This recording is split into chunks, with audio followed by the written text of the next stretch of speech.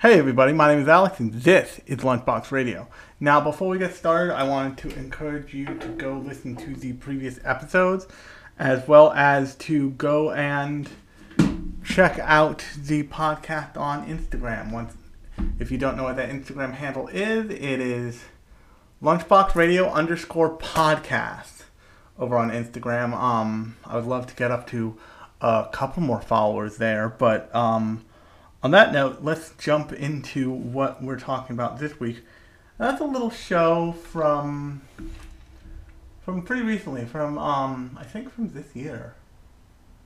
From September, from actually July of 2022. A show called Vermil in Gold.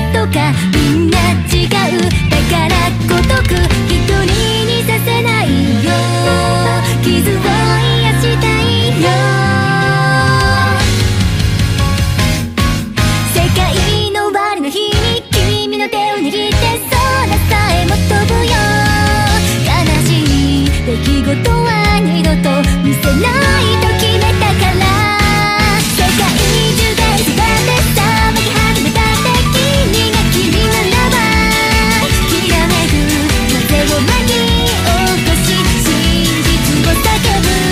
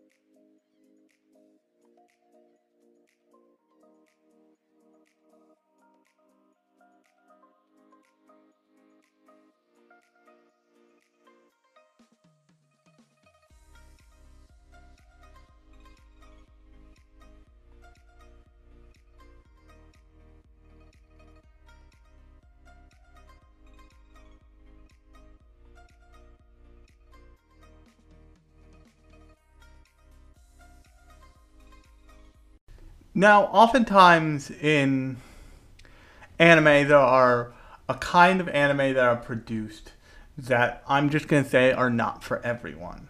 But oftentimes, those anime are produced just to titillate, just because there is a market of people who are there for that. Perfect example of this is High School DxD. Another perfect example is New Testament Sister Devil, which is like those are two sides of the same coin, weirdly, and they are what I'm going to coin as big titty demon lady shows. And the reason why I say this is because so many of these shows have the exact either have very little to say outside of their own genre or have the same thing to say outside of their own genre. And they don't do a great job of balancing between the like ecchi, sometimes borderline hentai-ness of the like lewd, lascivious nonsense comedy of the show and the heart the show is trying to take. And lots of times they try and blend the two at two varying degrees. So in something like High School DxD, those get blended so close that it's like the joke becomes part of the series plot in a way that it doesn't neither ends up coming out pretty unscathed or good at the end of that scenario in that equation. And you look at something like Testament Testament New Sister Devil, I think is what it's called specifically. And it doesn't that show doesn't really it can't hit the same marks as High School DxD does, because High School DxD has now done that over 4 seasons. And it tries to be super serious, but it can't be super serious. But it's also trying to be a really hentai adjacent ecchi show, like walk that line, and it gets messy pretty quickly. Mostly because what both of those shows do is they set the world up and they tell you to take it at face value. Now, Vermilion Gold does a lot of similar things to both of those shows, but it does some key things way differently because of what it's trying to say and what it's trying to do with its pun intended titular big titty demon lady and what it's trying to do with the story as a whole. So I'm just going to give a little setup to this here just because it's important to how you get from point A to B in this show. Basically, the main character, a character named Alto Goldfield, aspires to be a top mage. So he's attending Ortega Magic Academy. And in this world's version of magic, all magic revolves around not only your ability to use mana, magic energy, but also your ability to summon a familiar.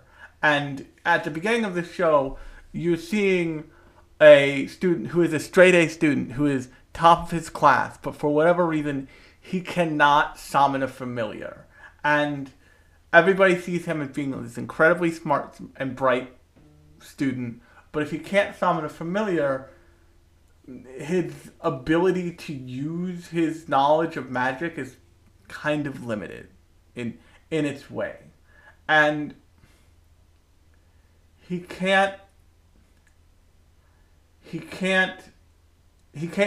tried several times, he can't summon anybody. But I think it's by the end of the first episode, actually. By the end of the first episode, he has summoned a character.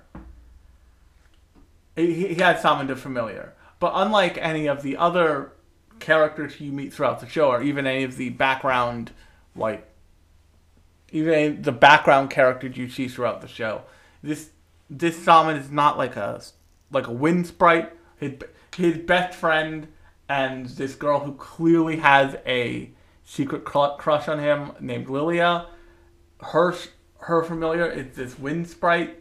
There are other characters. There's another character whose familiar is who has several familiars, and they're all dinosaurs. There's another character whose familiar is straight up a dragon, like an old school, like, of myth and magic, like knights and fairy tales dragon. He summons a demon or a demoness, basically. And that is the character Vermeil. And what Vermeil goes on to tell him is actually pretty interesting.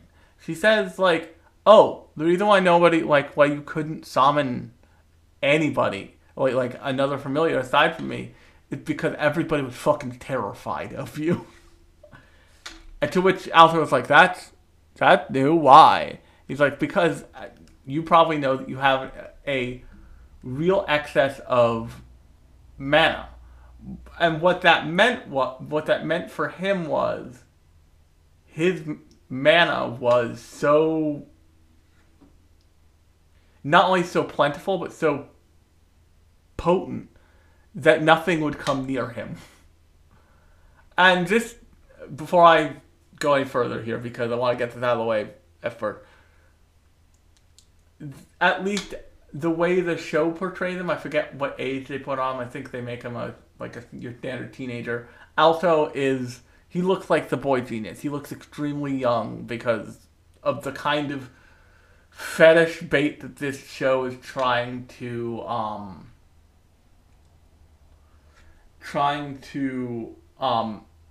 knock at the door of. There's a pretty well known H manga about a Shota character with an older sister who's just straight up like a eldritch horror. And that's really what this concept is borrowing from. I forget what it's called. Older.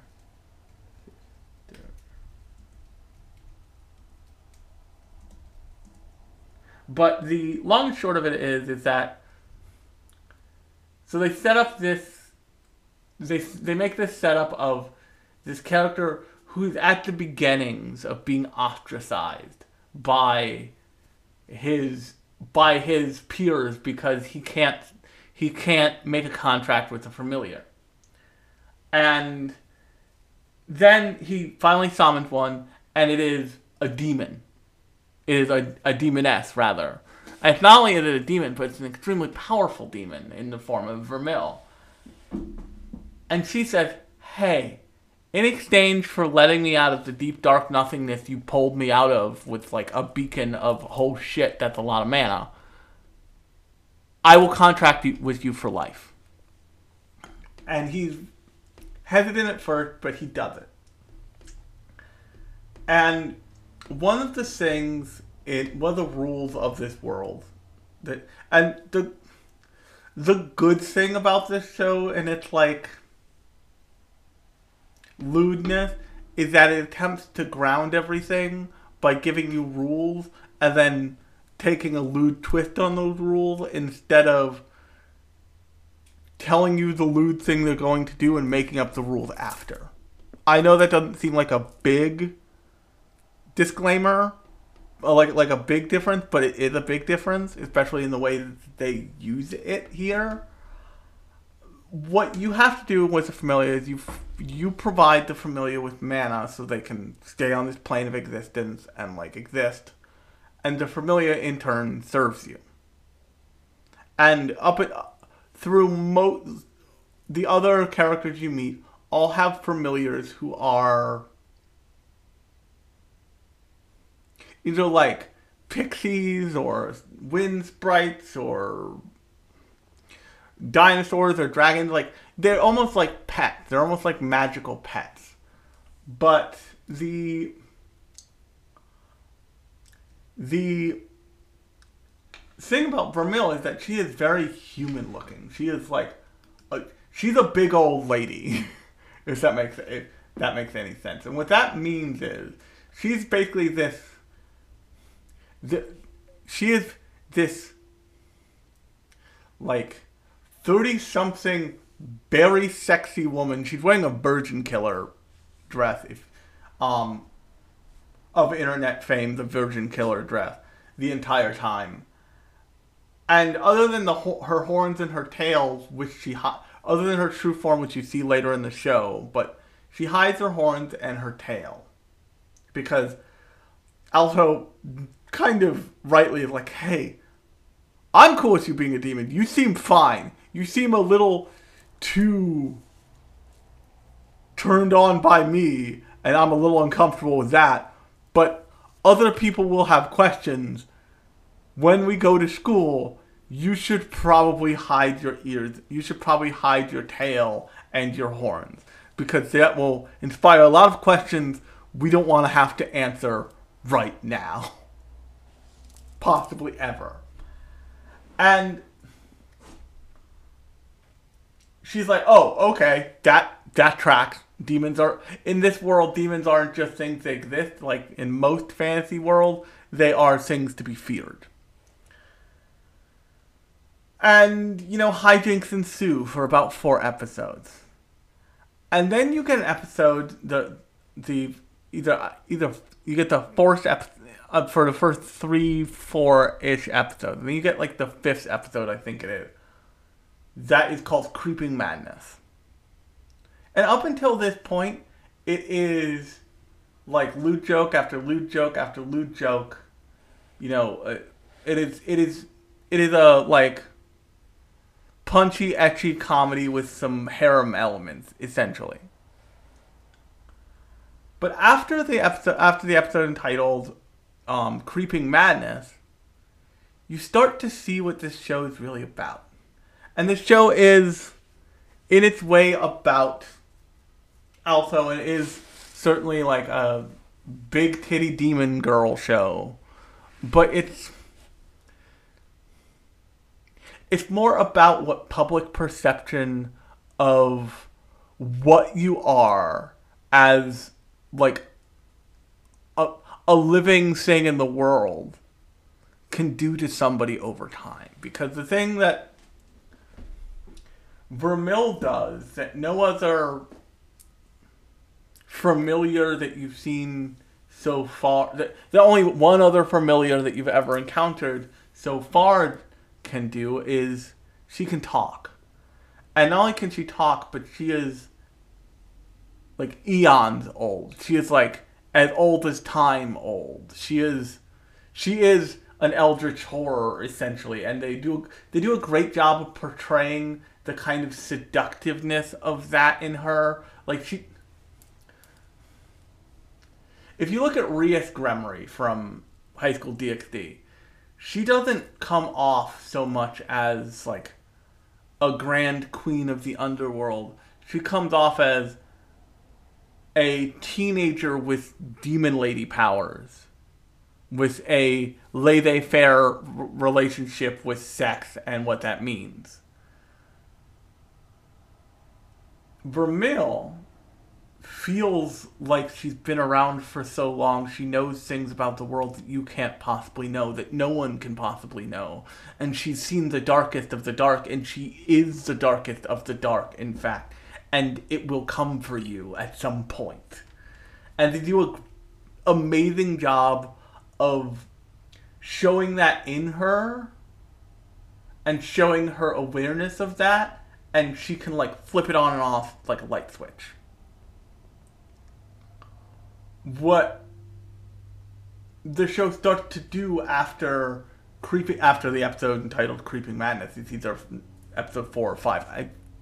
I suspect it's 4. What it starts to do after that is it starts to talk about what that effect has on the person, on like the person that is that thing, and how they go, and how they have gone through the world, and how lonely that is, and how separate that makes you from the rest of the world. And that, I think that that's doing something really interesting and important, because,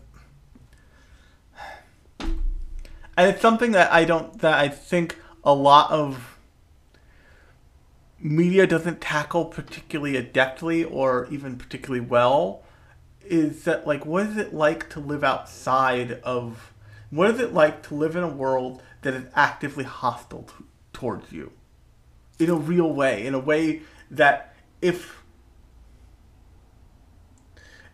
someone figures something out about you, that is the end of you. That is potentially the end of of whatever happy little life you're living.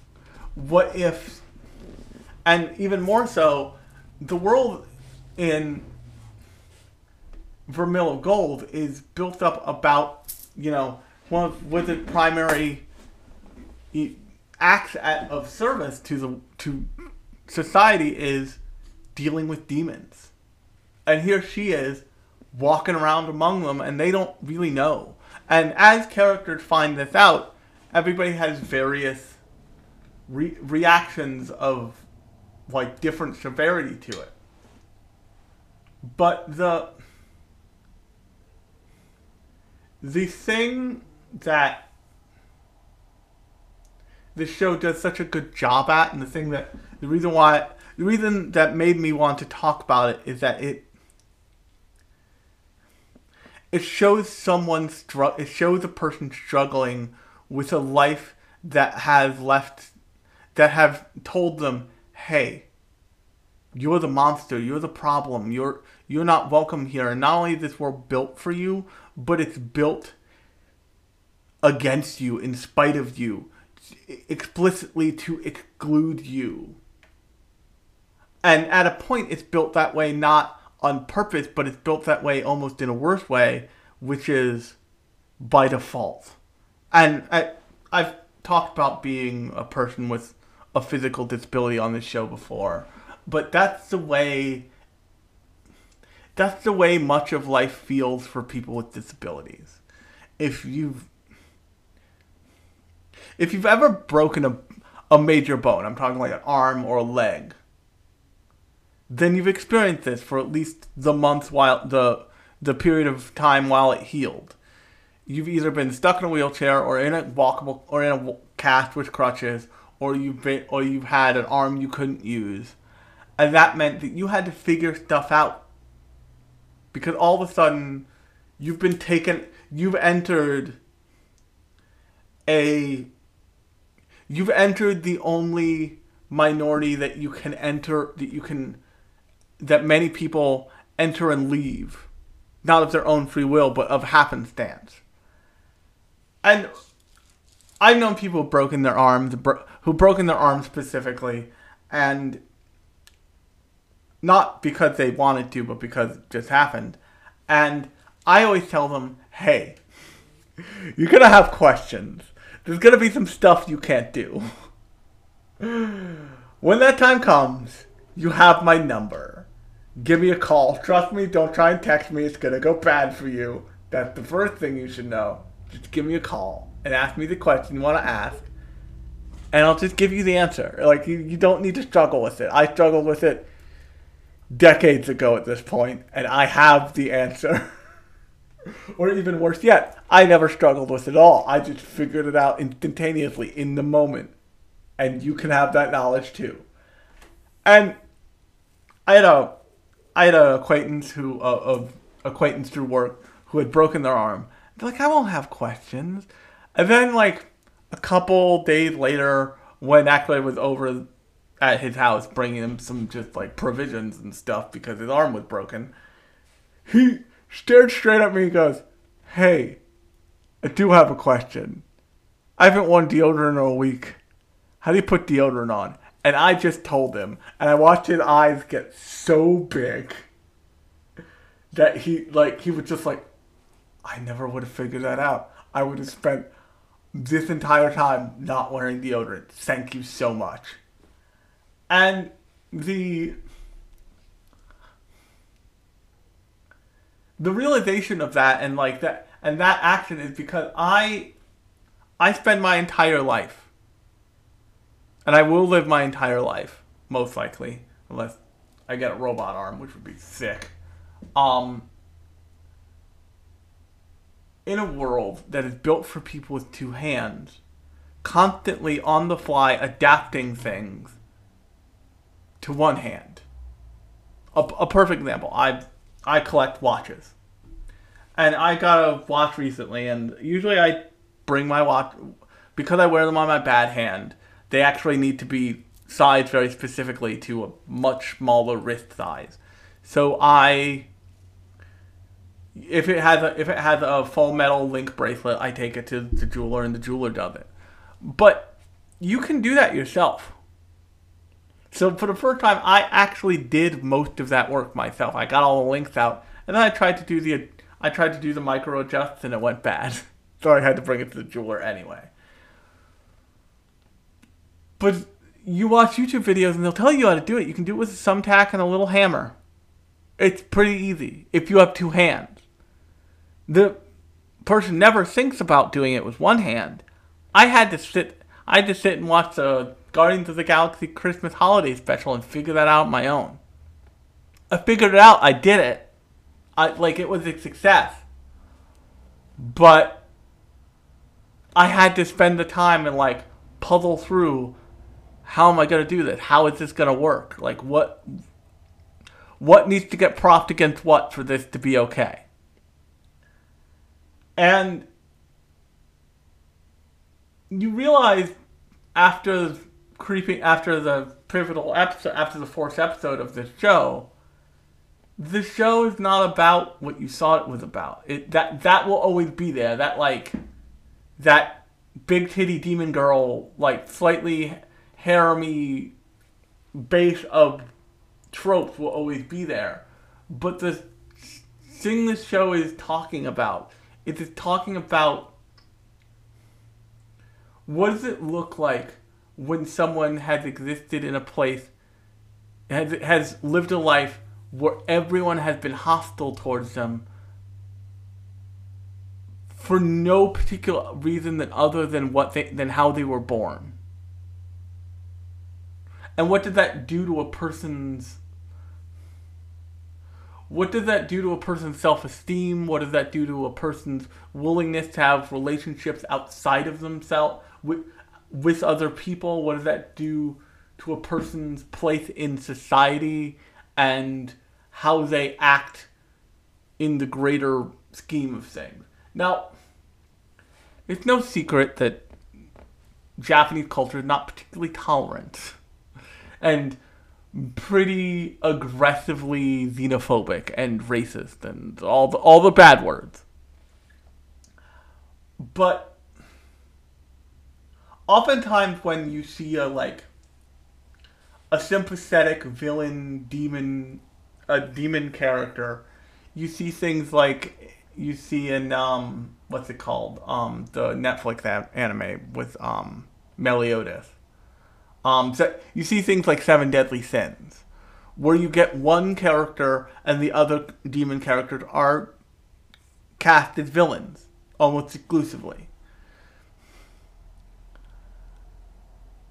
But in truth, the reality is probably more like the way they treated Killmonger in the Marvel movies.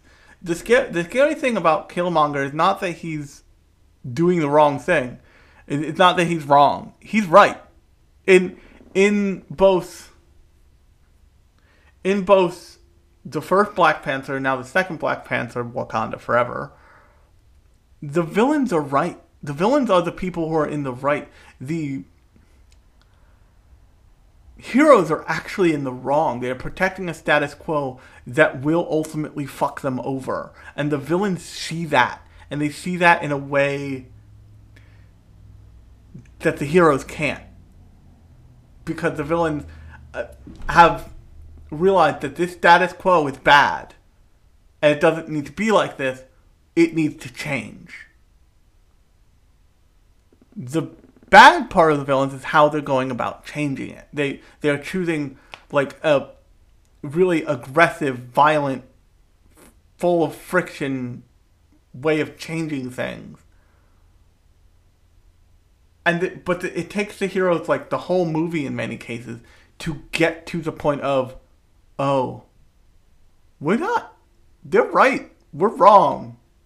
They're not right about what to do about it, but they're right about the problem. And so I listened to this podcast called Decoder from Neil Patel over at The Verge, and he recently had a episode with the CEO I think it's the CEO of LinkedIn. And one of the things the CEO of LinkedIn said off mic was, it's okay if we're wrong as long as we're not fucking confused. And when he expanded on that, what he said essentially was, before you start in on a project, everybody should be on the same page about what problem you're trying to solve. Because if you show up with a bunch of different solutions without knowing without revealing what the problem you're trying to solve is, that leaves room for confusion. And in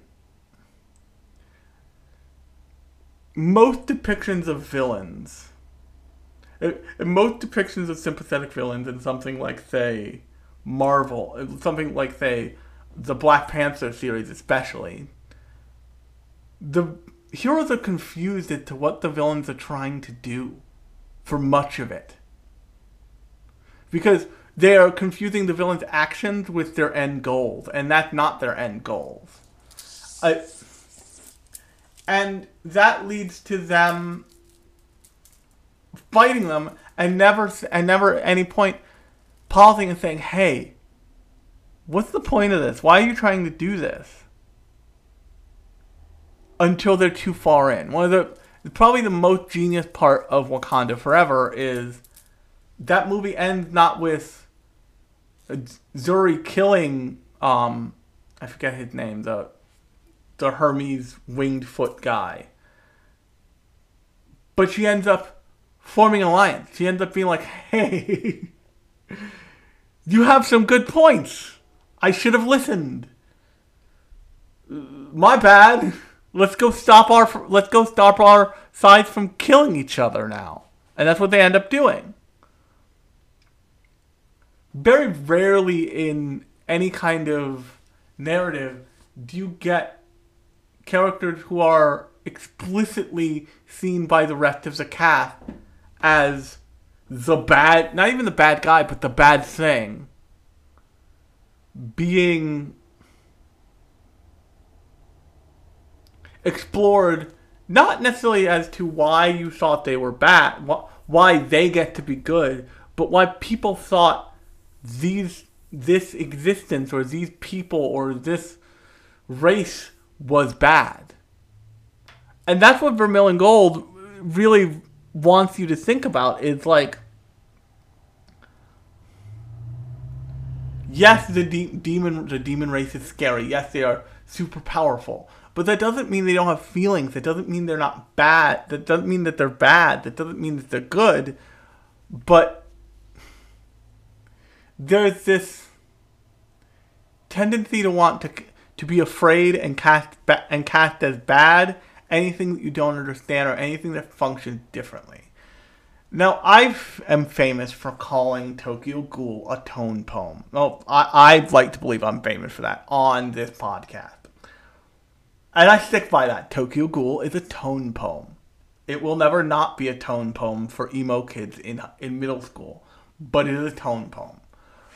But what it does pretty well is it creates a condition that a new breed of humanity must live under. And that is, there's a breed of humanity now that eats people to survive. And it's the only way they can it's the way they can survive.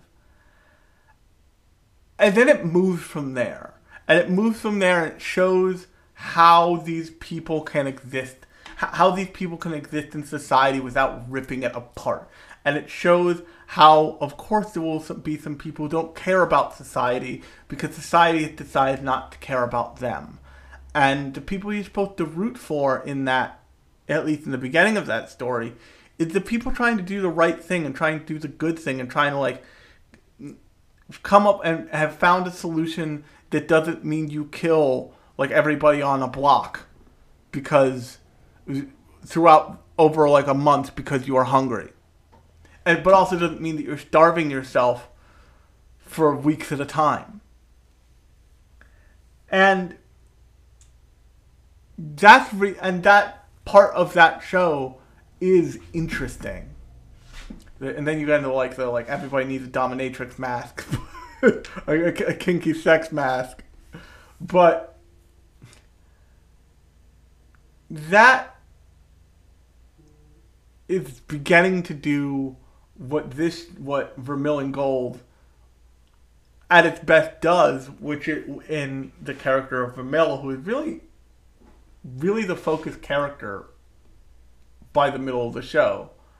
Alto is in name the main character, but Vermil is really the one that they really want you to pay attention to.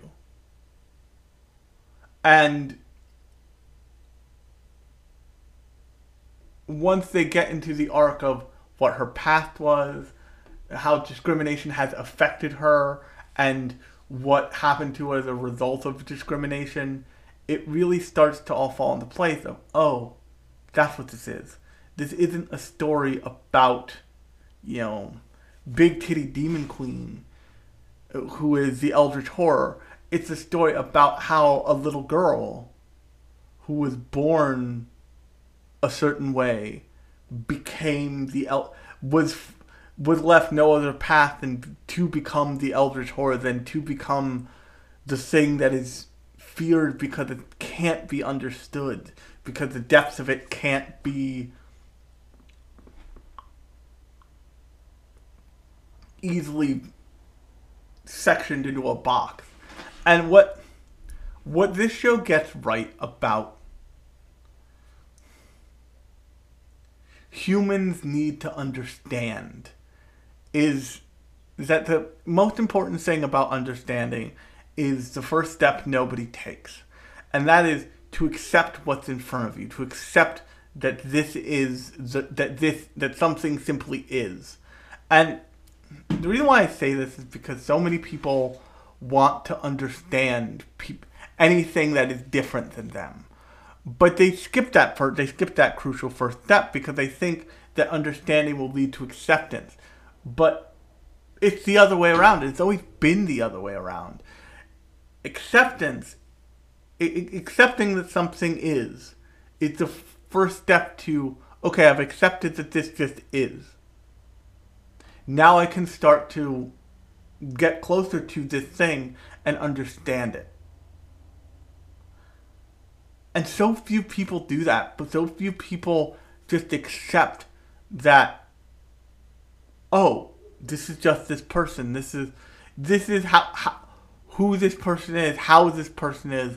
This is the physical limitations of this person, whatever. And then they can start to understand that person from a place of acceptance, not a place of you need to prove that you're worthy of being accepted. Because that's what makes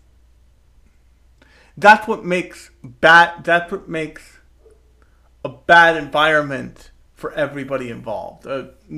Another great example of this is actually in the season of My Hero Academia called where they retitled it to My Villain Academia, and it's all about the villains. And what that season of My Hero Academia is essentially about, it's about how all the villain characters became what they are by the time you encounter them in the current moment. It's about the fact that no one could accept somebody with a quirk like Shigaraki's. No one could accept somebody with a quirk like Himiko Toga's, because they are like horror movie fuel But also, these characters didn't ask to be born with these quirks. They didn't ask to be born with, like, this... a quirk that means anything they touch rots and turns to dust and drifts away in the wind. Imagine you're 3 and that little, like, nubbin in your toe activates, and all of a sudden you reach out to pet your dog and your dog disintegrates in your hands. That is terrifying. Only what the adults in that person's life reaction to that was not, that's a 3-year-old. Just accept what happened to that dog just happened and move to the next step of, okay, hey bud, I'm going to toss you a football. Let's see what happens to the football. Let's suss this out here. Let's see if you can even touch a car. They immediately don't understand it. They fear what they can't understand, what they can't comprehend. So they're not willing to take the first step and create and even accept that it is, and they run from it. And so you have a young person who did not ask for what for what they are capable of. Now, not only not accepted, but explicitly rejected by all the adult role models in their life. And of course they become putty in the hand of somebody who is willing to say, hey, I got you. Like, I accept you. I understand you. Because I was you. Because somebody else rejected me.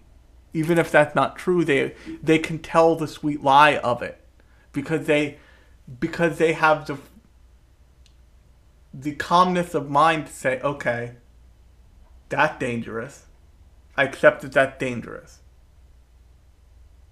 Let me offer my acceptance to this kid purposefully and out loud, so I can start to understand what this kid can do as a tool, as a weapon for my advancement of my plans or whatever. The same thing is true in Toga. Toga was born with a quirk that means that she needs to drink blood. And over time, that quirk interacted with her hormones, and she wanted to drink the blood of people she admired, of people she loved. And over enough rejection, that got twisted. And you end up with this character who, her love is so one-sided and so fanatical that it creates that character, creates that almost like beyond yandere character of Himiko Toga, who I'm staring at literally right now. I have a limited edition figure of her from Good Smile. But Vermil is the other version of that. Vermil is a variant of what that rejection by everyone around you because of what you are and what you were born as can do. And that's an interesting thing to think about. That's an interesting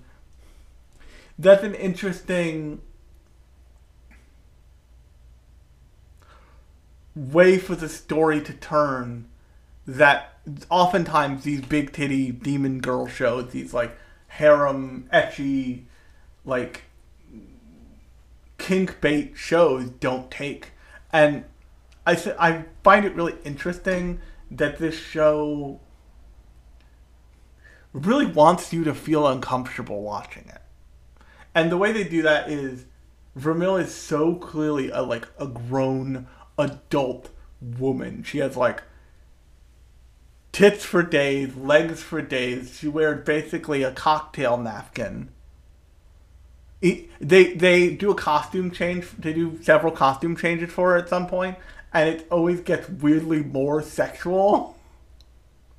Like, they get her out of the Virgin Killer dress and they put her in like just kind of like Alto's spare clothes, and she never closes the shirt.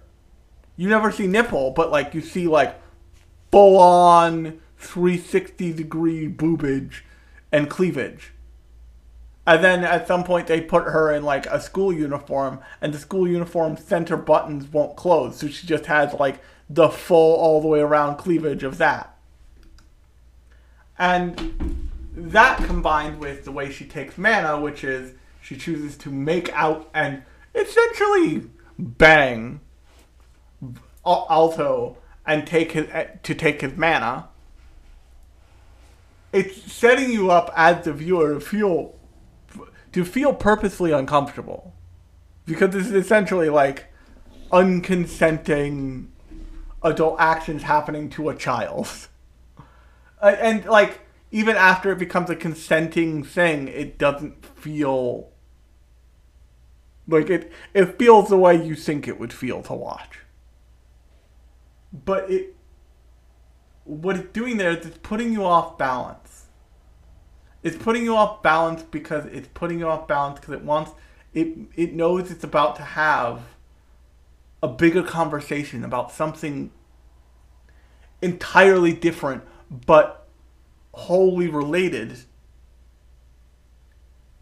about acceptance because of what you are. And it knows that that's uncomfortable, and it has this almost spidey sense of like if this show is going to be showing to Japanese people, if this show is going to be showing to white people,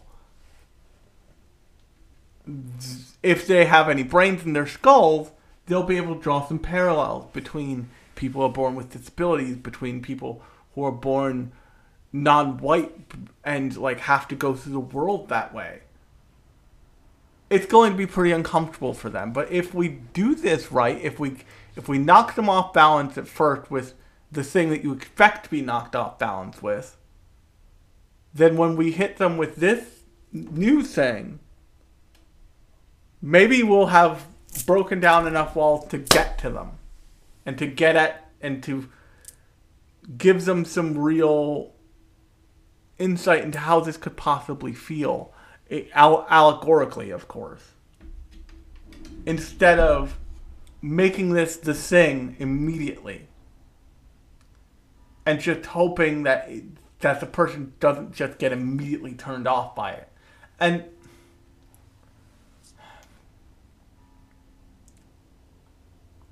one of the harder things to do with non-human characters is to have them truly look non-human. Is to have them look truly monstrous and have them be relatable. The trick that the Beauty and the Beast does is by the time the Beauty and the Beast movie is over in every scenario, all the non-human characters are humans again. And they talk about being humans all the time in that story. Vermil reveals her true form is revealed at some point, and then she goes back to looking largely human. But she's not any different. But at that point, the show has already started setting up human characters as being the real monsters, as being the real problem. And it has already had the hard conversation it's already had an arc with Alto where he realizes that it doesn't matter that she's a demon, and yes, she's very forward, but he's more and more okay with it because he sees that she genuinely cares about him and he genuinely cares about her. And this has in some ways some very 30-year-old dating an 18-year-old vibes, but in the same way that can be okay in some scenarios. It can be okay, and it can be okay in some scenarios. in some ways, age can be just a number. Yes, maturity comes with time and blah, blah, blah, blah, blah, blah, blah. But if both parties are consenting, if, like, you weren't, like, prowling the streets for prey,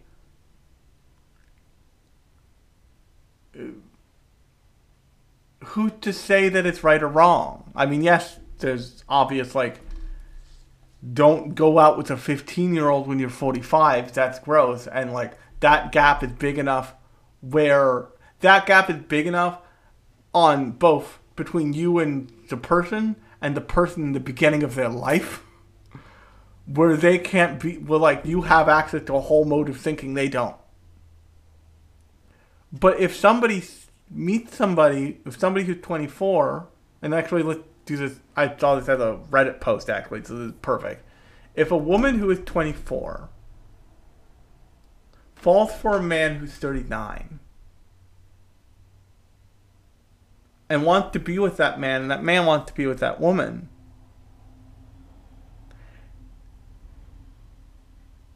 is that wrong? Or is that two consenting adults in a relationship? Now, the relationship may go bad and may fall apart at some point, but for the moment, it's two consenting adults in a relationship. Same thing as if you reverse genders. If the woman is 39 and the man is 24. This show confronts you with that, so it can confront you with something else. With this realization of Vermilla as a character has been so rejected her entire life that, like, an ounce of acceptance feels like all the love in the world. And I experience this as a person with a plurality of otherness. And I know that other people who have a plurality or any kind of otherness to them experience this on some level. We tend to take our relationships very seriously. I tend to take my relationships pretty seriously. The way I've always described it is, to many people from the outside, my friendships look like loves, and my loves look like endless devotion. And that has changed somewhat over time with, like, me growing up and blah, blah, blah, blah, blah. But it's still largely true. Like, if you look at me and Kie, for example. Hi, Kie. Lots of people, if they see us in public, they think we're straight up married. They think we are a married couple. We are not. We have never been. But people believe that because me and Kia are on the same wavelength, are very much on the same wavelength oftentimes, and we have very few fucking boundaries left.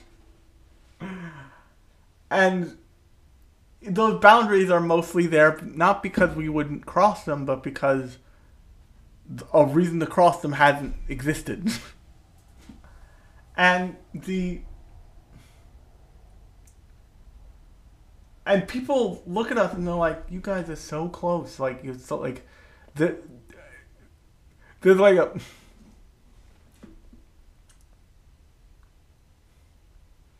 The best way I can describe the way we would choose to sit on a couch is less like you sitting on a couch next to someone you know, and more like Power sitting next to Denji in Chainsaw Man. Like, Kie sees no, Kie and I, for that matter, see no reason that, like, space needs to exist between us. She will sit right next to me. Like, immediately. Like, no air between arms. And I her. And that doesn't mean that it's romantic, but it means that we understand how important we are to each other.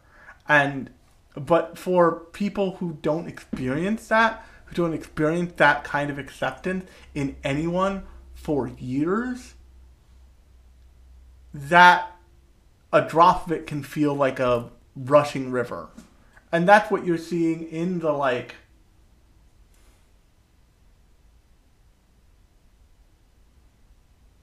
forwardness of Ramil towards Altho. You're seeing someone who has seen all of her, who's seen what she is and what she's capable of and knows it all and has just accepted it immediately. He is arguably done it in the right order. He is understanding her more and more, but he has accepted her without a second thought. And part of that is because he was starting to because he in his life was starting to become what she had been for years, and that is ostracized because of something out of his control, because of something that gave him great power, but was not great in a way that society had decided before he was even in the picture was not great. And I think what this show wants this viewer to do, is it wants to see this pretty stock standard with a few tweaks magic system and society they're setting up, and see the fact of how much a specific character who you grow to understand and know is suffering. I think it wants them to look at the world correctly and say, why the fuck is this like this? This world needs to change. And if the show does a particularly good job of that,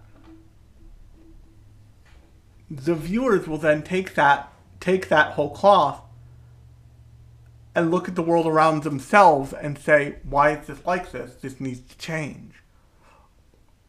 Why are certain things the way they are? Why are certain things set up to advantage others, but to advantage the few instead of the many? Or the many instead of the few? Why are people excluded from things?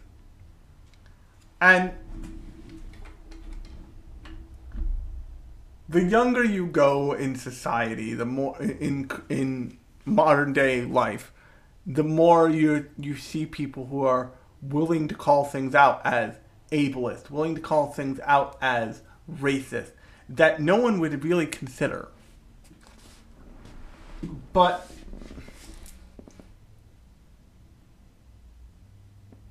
sometimes it takes an allegorical thing that is using tropes that you understand in ways that you haven't seen before to really help somebody start to do that work and start to look around and say, like, so a perfect example from fairly recently. If you want to listen to my episode on the on Anime NYC, you can go do that in the feed of whatever podcast app you're using to listen to me right now. But I got the survey a couple days ago, and the survey said more or less, hey, how do we do on a bunch of different metrics. There was a couple pages with a Survey Monkey thing. I did it on my phone in bed early that morning. But they asked something that I didn't think about, because I am disabled, but I am fully functional. There is no real thing I can't do that you can do that I can't do, realistically. If I can't immediately do it, give me a couple seconds, I'll probably figure it out. And the stuff you could name that I couldn't do probably isn't important. Key point. They asked about the accessibility of the convention. And that's when it hit me. I didn't see a single elevator being noted as being able to be used, meaning only escalated, meaning if you were in that convention in a wheelchair, you would have to have a team of people to like get you on and off the escalator. Although you could probably do that yourself if you had been in a wheelchair for long enough. And I saw somebody who was in a wheelchair in a social media post at Anime NYC later on. They were probably there on a day I wasn't there. I also didn't see any any ASL interpreters in any of the many panels I went to. And I went to some like big name industry panels. Why wasn't there an ASL interpreter for every single room? Now, when you're a convention and you don't have anybody going to bat for any of that on your staff, once you start to think about it, you start to think about logistics, you start to think about this and that. And that's the trap that people fall into when they start to expand outside of the status quo. Is they start to ask they start to run up against roadblocks and treat them as reasons not to, treat them as excuses not to. When the bottom line is, on some level, you don't want it bad enough because it doesn't matter to you enough. In this show's world, no one's wanted to make room for the possibility of somebody like Vermeil to exist because it hasn't mattered to them specifically enough. And it's taken decades, centuries even, to get to someone who was willing to. Who not only was willing to, but was able to. And there's this profound sadness there.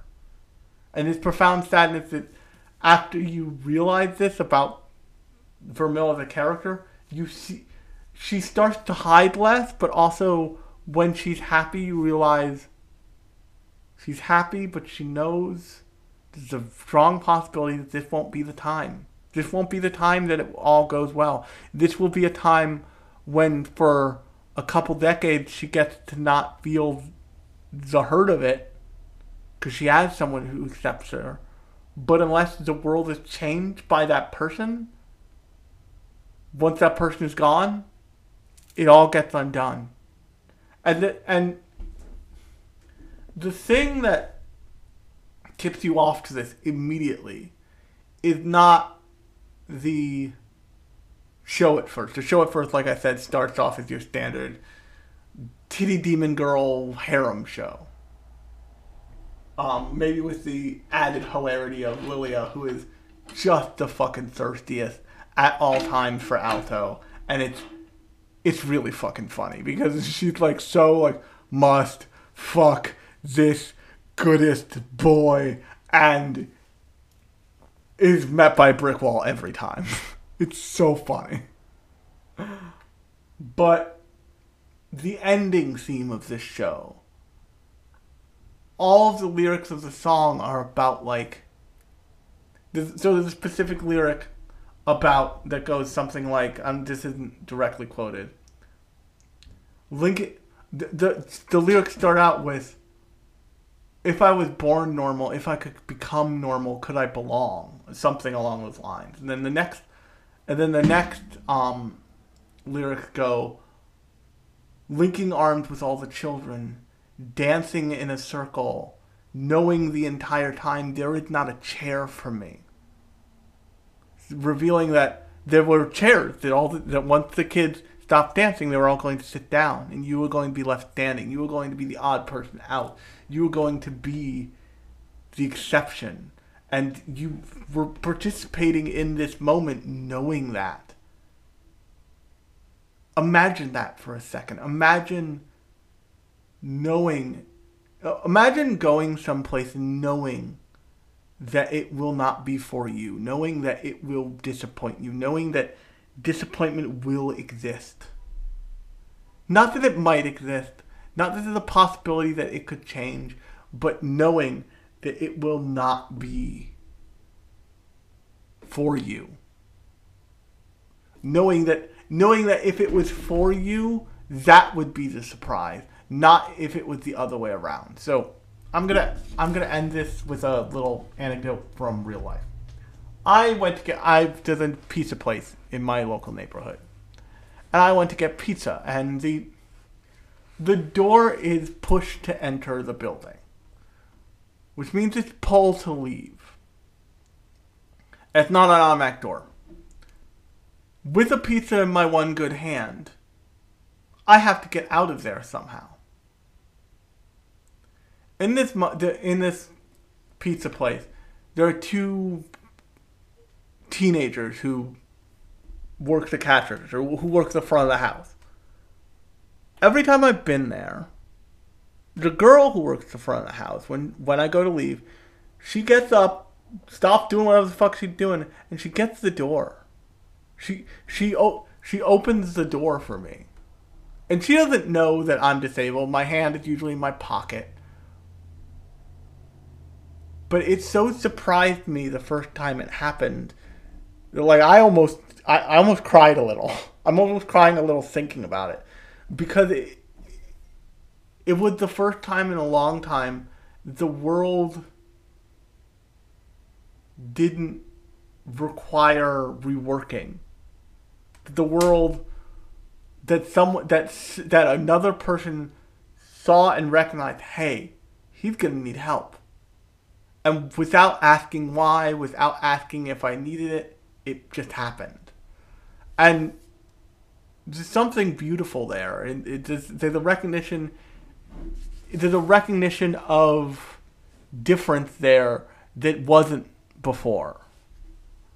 And that's what the world of Vermilion Gold feels like it's rushing towards, with Vermil being there. But Vermil is also very realistic, and she knows it might not happen this time. It might not be. This might not be the time.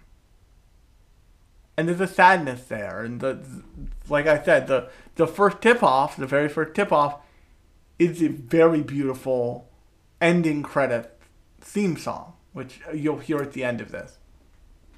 But it's interesting to take the form of Big Titty Demon Show and do something like that, like this, with that form, with those tropes, with those storytelling elements.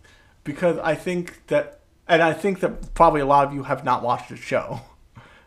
Partially because it's a very niche, very, like,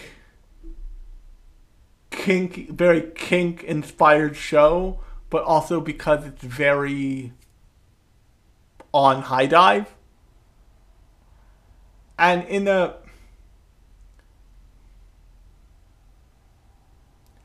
in the way that something like Uzaki-chan wants to hang out is about an expression of a relationship, of a kind of relationship that the characters around Uzaki and the main character, the main senpai character, so want to be a romantic relationship, but him and Uzaki, if they're honest, they know they deeply care about each other, and maybe they don't date, but they are in each other's life for their entire lives. They see each other regularly, regardless of whether they have a boyfriend or a girlfriend or whatever. They confide in each other. They have very few boundaries. They are possibly friends for the rest of their lives in the way that me and Kie, hi Kie, again, second time this episode, are friends for the rest of their lives. And society will question that at all times. Always. And we'll say, like, aren't you guys dating? Aren't you guys married?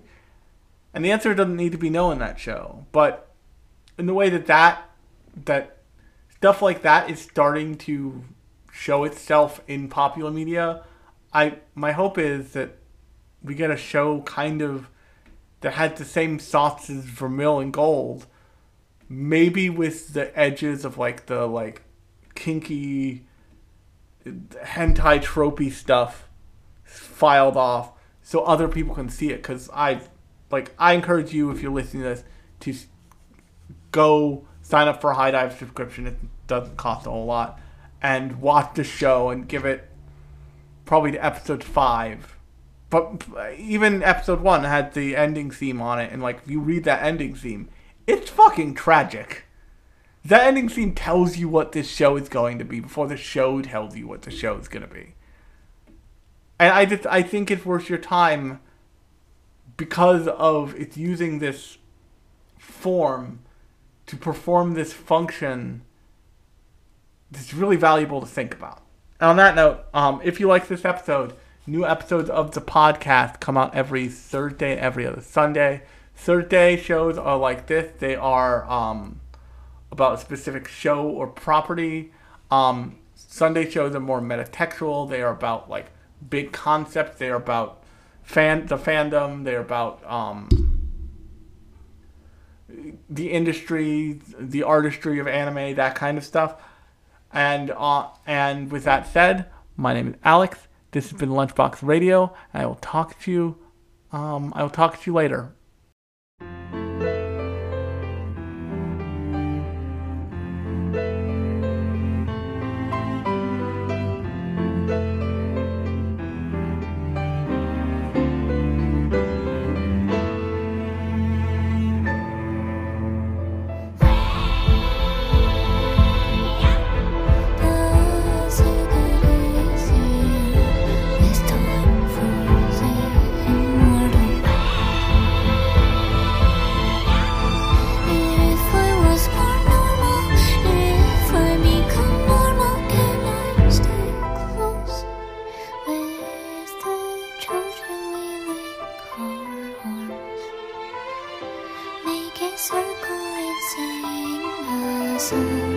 Knowing there was no chair for me all alone. You locked me into the dark. I'm your preserved flower. The road is too slow to understand. Not all blossoms spark, and spikes may be sharp. They wanna see just the beautiful parts. Sitting in the shower of scarlet rain, and I used to be hours, counting the hours, hours that stood between us like a river. Once I crossed through the water, all I ever knew had become distant past.